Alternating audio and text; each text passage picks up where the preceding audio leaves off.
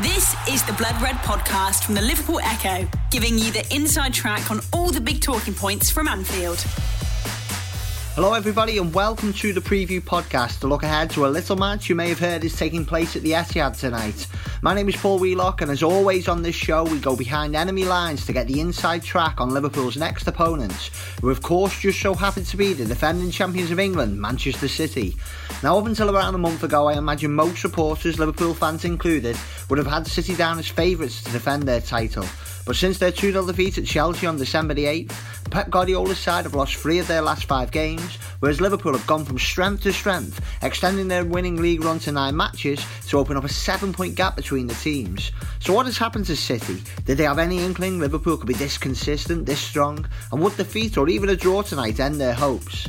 To get the answers to those questions, I spoke to Richard Burns, a City fan, writer and broadcaster who is a regular on the long-standing Blue Moon podcast. We also talked the importance of Fernandinho, the return of Kevin De Bruyne, the problems Guardiola has at fullback, the growing rivalry between the clubs, and we also managed to have a little bit of fun at the end with a bit of fantasy football. We will then hear from our Liverpool FC correspondent James Pearce after he attended Jurgen Klopp's press conference, where the Reds manager responded to Guardiola's claim that Liverpool are the best team in Europe by suggesting that City are actually the best team in the world. James also provides us with the latest team news, offers his thoughts on the dynamic of tonight's match, and gives us the reaction to the news that one-time Liverpool target Christian Pulisic is signing for Chelsea. Enjoy, and we'll be back after the match with the post-game podcast. The Blood Red podcast from the Liverpool Echo. Hello Richard, thank you very much for joining me on this podcast. To look forward to a match if you believe both managers pits the best side in the world against the best side in the world. How are you looking forward to it? Well, to a point. I think you sort of have to look forward to games like this. They're sort of rarefied occasions, and you sort of live for them. It's against one of your rivals, and City Liverpool is turning into a sort of bona fide rivalry now, and pushing for top honours with two excellent teams. You have to look forward to it because you know that it's a euphoric feeling to win a game like this. But you also have that sense of trepidation because the flip side is that we know if we lose tomorrow, it's probably too big a task to win the league this season. So it feels like first game of January, there's a whole lot riding on this one. But yeah, if I'm honest, I am looking forward to it. So like I say, different atmosphere and a special occasion, a game like this. I just hope we come out on the right side of it. Yeah, you say there, do you think it's must win for City, or is it a game, as you said there, they can't afford to lose? They certainly can't afford to lose it. I do believe that if they lose, then it's curtains for the title race. And there'll be no shame in that come the end of the season if we don't win the league, because Liverpool have only, if you extrapolate the current form across the season, if they're dropping 12, 15 points across the year, then there's not a lot you can do about that if your opponent's that good. They've only dropped 6 in half a season. But certainly we can't afford to lose tomorrow and expect to have any shot at retaining our title. A draw would not be ideal because we'd still be 7 points behind, and again they've only dropped 6 so far, and we will have no games left to play against them, so we'll lose any ability to take further points from them, and we'll be relying on them taking what, to be fair, would be a pretty significant downturn and us being perfect for the rest of the season. So a draw is less than ideal, but a defeat would be a disaster at this stage of the season, to be perfectly honest. Liverpool proved last season that they could go toe-to-toe with this absolutely brilliant City side, but you're surprised by their consistency in the league. Like, they're actually surpassing the feats, achieved by Guardiola in terms of the league record so far this season than what City did last season. Yeah, I mean, hats off to them. They've been absolutely phenomenal. The consistency is it almost defies belief, really. They've had some little things go their way, which we'll probably come on to later. But to look at them last season, they had this, they were intense and they were fantastic going forward. And that style, Klopp is the only manager in the world that is proving to be kryptonite to Guardiola. He's got a great record against him. And we really struggled with that last season. Obviously, the Champions League semi-finals and the 4-3 defeat at Anfield were massive blocks on City's copybook, and they stick out like a sore thumb because our record everywhere else was so good. But Liverpool did have, and have had for a long time, the tendency to lose to teams that they really shouldn't. Last season, after the 4-3 at Anfield, they lost back-to-back games in the League and Cup at home to West Brom and Swansea. So to see how they've turned that round this season, from what was last season, they finished 25 points off City. They were great in the head-to-head, but over a season, they were nowhere near. To turn that round to be 7 points ahead of City on level games with half a season played, you can't really knock that, and I don't like to say it because they're not my favourite pub in the world, but you know, sort of begrudging respect and admiration for it, to be perfectly honest. Yeah, you talked about that kind of kryptonite factor that Klopp had over Guardiola, and I thought it was quite telling in the reverse fixture between the sides earlier this season that Guardiola almost changed his style a little bit, didn't he? He went almost a bit more pragmatic at Anfield, but you know, before we press record on this conversation, we talk about that Mahrez miss penalty late on. I don't know if anyone realised it at the time, but looking back now, it looks such a big moment in the title race, doesn't it? Oh, it's huge. It's huge. I mean, it's a bit of a cliche to call it a sliding doors moment, but that's exactly what it is. We'll never know now what might have happened if that penalty goes in. But you look at just the reality of it and the psychology of something like that. When you're at home to a title rival that you have a great record against anyway. I mean, City haven't won at Anfield since 2003, and before that, it's won in over 50 years. I mean, it's a dreadful record we've got there. It's the Anelka goals, isn't it? I think the last one was Yeah, we had a chance to turn that on its head, undo or exercise some of the ghosts of last season, and make a real statement against a team that were proving to be a title rival by breaking the hearts a little bit in the last minute. And City were good that day. The first 15 minutes, Guardiola, I don't think he wanted to be under siege, but I think he accepted that he had to defend the first 15 minutes because that's where Liverpool have undone us time and time again. And then after that, City controlled the game, and it wasn't a rip-roaring attacking performance, but it was good. And it showed that they'd learned some lessons from last season. You get a chance to take the 3 points, and then blaze it over the bar. And for Liverpool, the sense of invincibility that must give you, and I know from City last season we had, it wasn't similar because we were a lot clearer and it wasn't against the same quality of opponent, but our New Year game last season was at Crystal Palace when we were on a record-breaking run of wins, and Palace got a penalty in the last minute that Sterling gave away, and Ederson saved it, and it was deep into stoppage time. And it's just one of those moments that makes you think, hang on, everything's going our way here, and it gives you that sort of, not arrogance, but it gives you that swagger, and fans start going to games expecting, it just becomes that bit more enjoyable, because you just feel you can't lose. Yeah. And Liverpool have had a couple of other moments like that in the season. There's the Pickford error in the Merseyside derby where they could have had 1 point, it turns into 3. Sturridge banging a 35-yard goal out of nowhere into the top corner of Stamford Bridge. They've just got these things that are falling their way, and that isn't, just to be clear, I'm not suggesting for 1 second that they're lucky, or that they don't deserve that luck, because you know, at the end of the day, you create your own luck. But it's just, when you're on top and when you're flying, you do get that feeling that things just can't go wrong. And when you're the chaser, or in the chasing part like City are, it becomes demoralising to see that happening time and time again. So that worries me as much as Liverpool's quality, to be honest, at the moment. You mentioned that goal at Chelsea by Sturridge. You know, any team can go to Chelsea. Are a fantastic team themselves on the day. City lost there for the first defeat of the season, but then followed it with defeats against Leicester and Palace. What happened there? Because you know those defeats gave Liverpool fans such a big boost as well because they were so unexpected. Yeah, I think my thoughts after the Palace game were sort of that City hadn't been at the races, but given that it had been 16 months, give or take, without losing to a side outside of the top 4, there was a bit of me, as gutted as I was, that was willing to write that off as, look, every team suffers these defeats at some point. We're fortunate enough that we've only suffered it once in 16 months. Bad day at the office and sort of, you know, get back in the saddle at Leicester. And then obviously Leicester was pretty bad as well. And then it becomes there's a pattern here. We were unfortunate against Palace to concede an absolute wonder goal from Townsend. But from there, City just didn't react. And I think, I don't know, I think this is being picked up on wider now, but one thing that I think the City fan base knows all too well is for all our quality up front and for, everybody gets into a panic and has a flap when De Bruyne gets injured or when Silva gets injured or when we have to do without Aguero, we have cover in all of those positions. And the cover might not be as good, but it's cover that can come in and do the same job. Where we don't have cover is Fernandinho. Mm-hmm. We have nobody in our squad who does the job that Fernandinho does. Probably the closest is Gundogan, but he's not a defensive midfielder, he's not an attacking midfielder.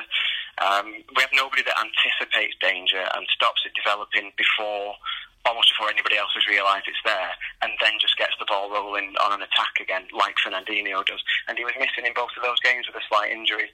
So it wasn't a great surprise to me that we looked a little bit worse without him.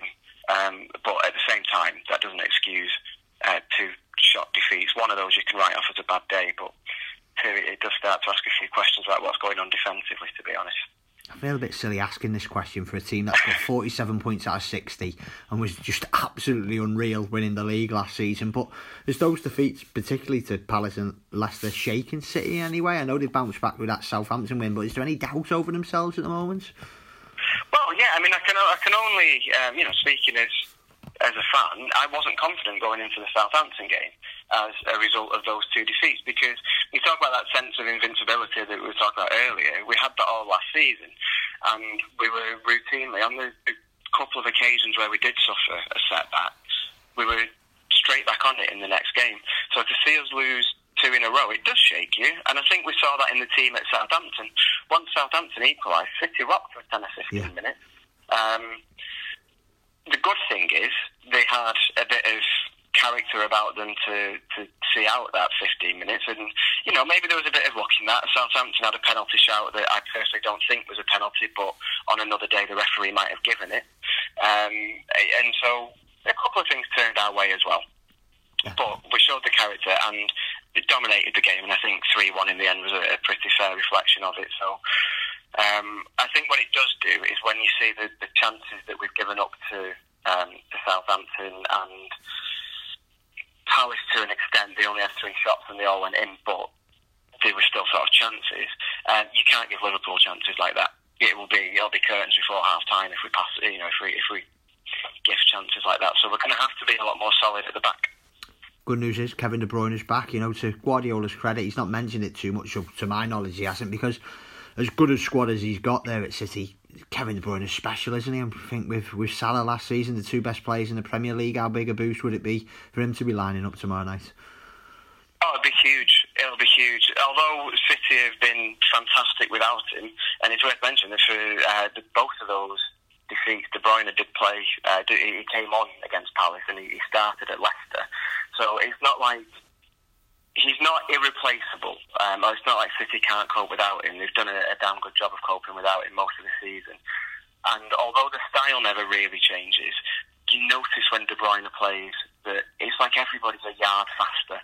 The way they start from deep is a lot better. His vision is outstanding. His passing ability is outstanding. His reading of the game, the things that he sees they're a notch above what almost anybody in the world can do once you take out sort of Messi and Ronaldo. There's not many who do what De Bruyne does better than he does. He's an exceptional footballer. So it will be a huge boost for City to have him, and I dare say that Klopp would rather be facing a City team without him. The Blood Red Podcast from the Liverpool Echo. The Blood Red Podcast from the Liverpool Echo. Problems at fullback, would it be fair to say? How dangerous Liverpool are down the flanks. Mendy's out, Kyle Walker's come in for a bit of criticism. Is that a concern at all going into the game? Definitely. I think that's with Fernandinho now back, which would have been my biggest concern. Fullbacks are definitely a concern. Walker has been he's almost snuck out of form. Walker, it seemed to go unnoticed for a little while that he's not been quite at his best. He's an incredibly dynamic player. He's great down the wings, and defensively, I think his defensive abilities often get overlooked, to be honest, for how good he is at going forward. But he's usually pretty solid But there's been mistakes creeping in recently, and he's had 2 games out now. And the hope has to be that, from our point of view, that just sharpens his focus a little bit and lets him know that, his deputy Danilo is, by nature, he's not as good at Walker, as good as Walker at any aspect of the game. But to be fair to him, he was pretty good at Southampton. And that's got to be a bit of a kick up the backside to Walker, to be quite honest. And then at left back, we're all at sea at the moment. Fabian Delph, it's like he's suddenly remembered that he's not a left back by trade, and has stopped reading the game. The amount of times that he's been beaten, he sort of watched the ball drop over his shoulder onto an opposing striker creeping in at the back post. Is worrying, although he is suspended for Thursday's game. And Zinchenko, I like Zinchenko. He's good on the ball, but he's not the most. He's not instinctive as a defender, I think it would be fair to say. And this is a game where we can't afford to just play full-backs on the basis that they attack well. We need them to be able to defend well. So it leaves us as options, put in Laporte at left-back, and that was, for as fantastic as he is, and he really, really is, but he was a disaster at left-back at Anfield last season, and there's no reason to think that Liverpool wouldn't target him there. Or moving Danilo over to left-back, which it wouldn't be ideal. So we have problems there, definitely, and I'm sure Liverpool will identify that as a weak spot and try and get wide and hurt City that way. God knows Liverpool have got the players to do it. But my hope is Walker start, and like I said, it's been a bit of a kick up the backside, and it forces him back into a bit of form. Whatever happens on Thursday night and this season, do you think I think you touched on it at the start of this conversation, that we're seeing a proper rivalry, aren't we, growing between Man City and Liverpool now? Maybe one to surpass Man United, given their problems at the moment and given how far they are off the top of the Premier League. Is it growing from your point of view, this rivalry between the two clubs? Oh, definitely. Yeah, definitely. I think a lot of it was really, really kick-started by the Champions League games last year. It's sometimes easy to be swayed a little bit and take social media as the barometer of everybody's feeling. But the feeling on social media before those quarter-finals last year was when Liverpool fans were talking about how City players never would have experienced anything like the atmosphere at Anfield and all this stuff, and how it was going to terrify them. And don't get me wrong, I was there. It was a good atmosphere. We're talking about players who've played in South America and some of the big derbies over there. Games over here just don't compare in the sense of atmosphere.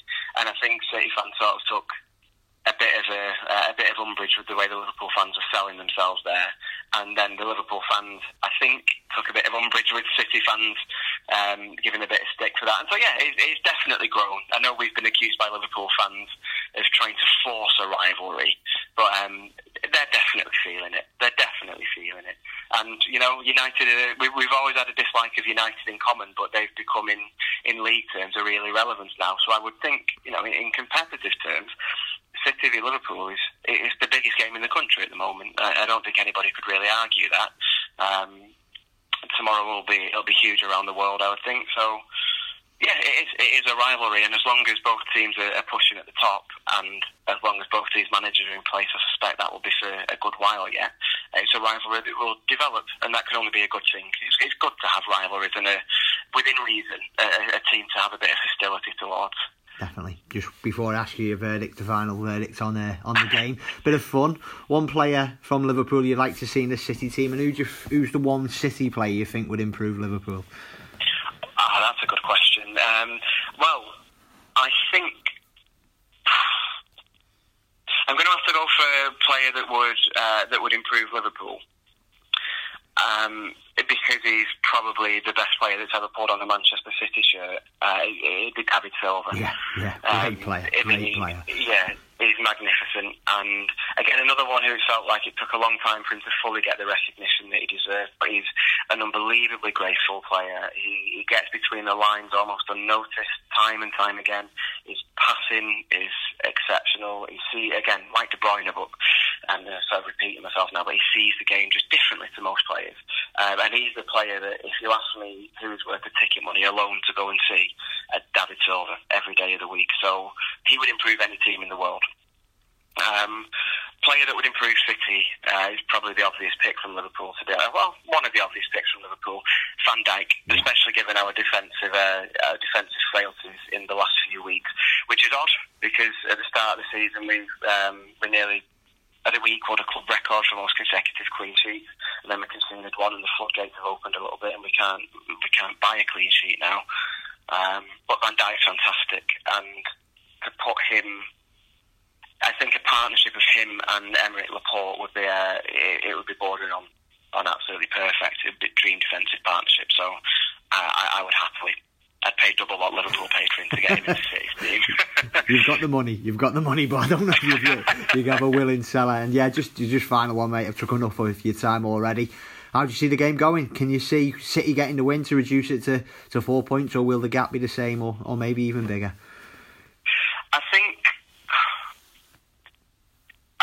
I never predict City to get beat to the point of it being a fault of mine, to be honest, because it makes it sound very unrealistic. You can call this one any which way. I think at the moment, I would be surprised if City got beat at home again. I mean, Liverpool are more than capable of doing that. I'm wondering if with the healthy lead that Liverpool have got, I'm wondering whether Klopp might be not defensive, but just he's got the luxury of being able to be a little bit more pragmatic, and I think that could suit City. I mean, it'll make Liverpool harder to open up, which is hard enough anyway. But I could see it being a draw, but I'm going to go with optimism. If I've got a nail score prediction down, I'm going to go 2-1 City. But don't ask me to put any money on it, so I won't. Richard, thanks very much for your time, mate. That was a really enjoyable chat and a fascinating insight into City, the team who are chasing Liverpool at the top now. Yeah, my pleasure. Thank you very much. The Blood Red Podcast from the Liverpool Echo.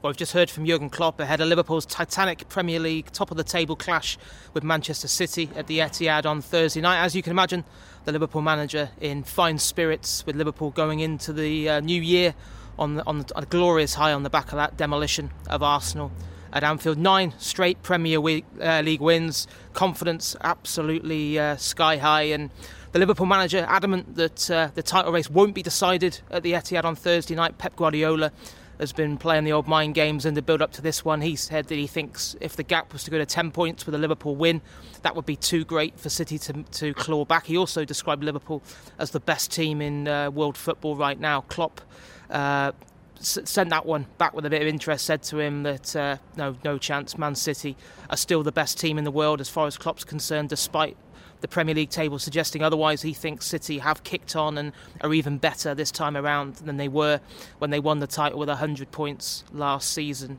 Klopp full of admiration for the job that Guardiola's done. Of course, they had a pretty torrid Christmas period with those back-to-back shock league defeats, but they got back on track with that win at Southampton on the weekend. And it's just a huge game. But I think Klopp's right. It's not going to decide anything. Of course, I think if Liverpool were to go there and win, it'd be a massive step towards achieving the prize that all Liverpool fans are desperate to see Liverpool get their hands on.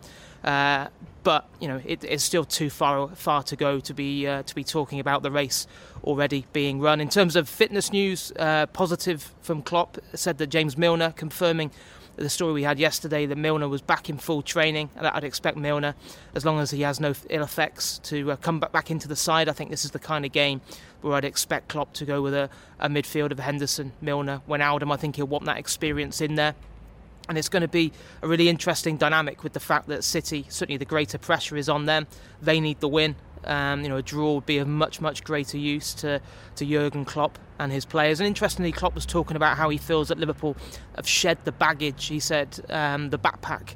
He talked about how I think what he meant by that was he felt that when you play for Liverpool, all that history sometimes can weigh heavily on your shoulders. You're compared to great teams of the past all the time, and if you don't match up, it can be that can weigh heavily on you. But I think what he felt was that run to Kiev last season made these players believe that they deserve to be recognised as an absolutely elite level Liverpool team, and now they've gone on to the next level with the record-breaking start they've made to the Premier League season. But by the same token, Klopp, again, desperate to keep a lid on those emotions and expectations, said that when he's out and about, he doesn't see fans celebrating. He feels as if that the supporters know that this race is far from being run. So all positive at the moment, but the stakes are so high at the Etihad on Thursday night. Elsewhere, Jurgen Klopp was asked about Chelsea's swoop for Christian Pulisic. Klopp describing him as a great signing for Chelsea, a very skilled boy. He said he's delighted that he'd be gracing the Premier League from next season onwards. With a story on the Echo site earlier today just explaining why Klopp had decided not to go back into the market for Pulisic. Of course, Liverpool had a bid rejected for the USA international back in the summer of 2016. And I think it's fair to say that the price that Chelsea had bought him for, £58 million, that just wouldn't have made any sense for Liverpool. For a player who wouldn't have got in Liverpool's starting lineup, he would only have been a squad player. Liverpool don't buy squad players for £58 million, especially not someone who's inside the last 18 months of his contract. So Liverpool left the way clear for Chelsea to get that one over the line. Klopp more than happy with what he's got for the second half of the season, and now it's all about events at the Etihad on Thursday night. You've been listening to the Blood Red podcast from the Liverpool Echo.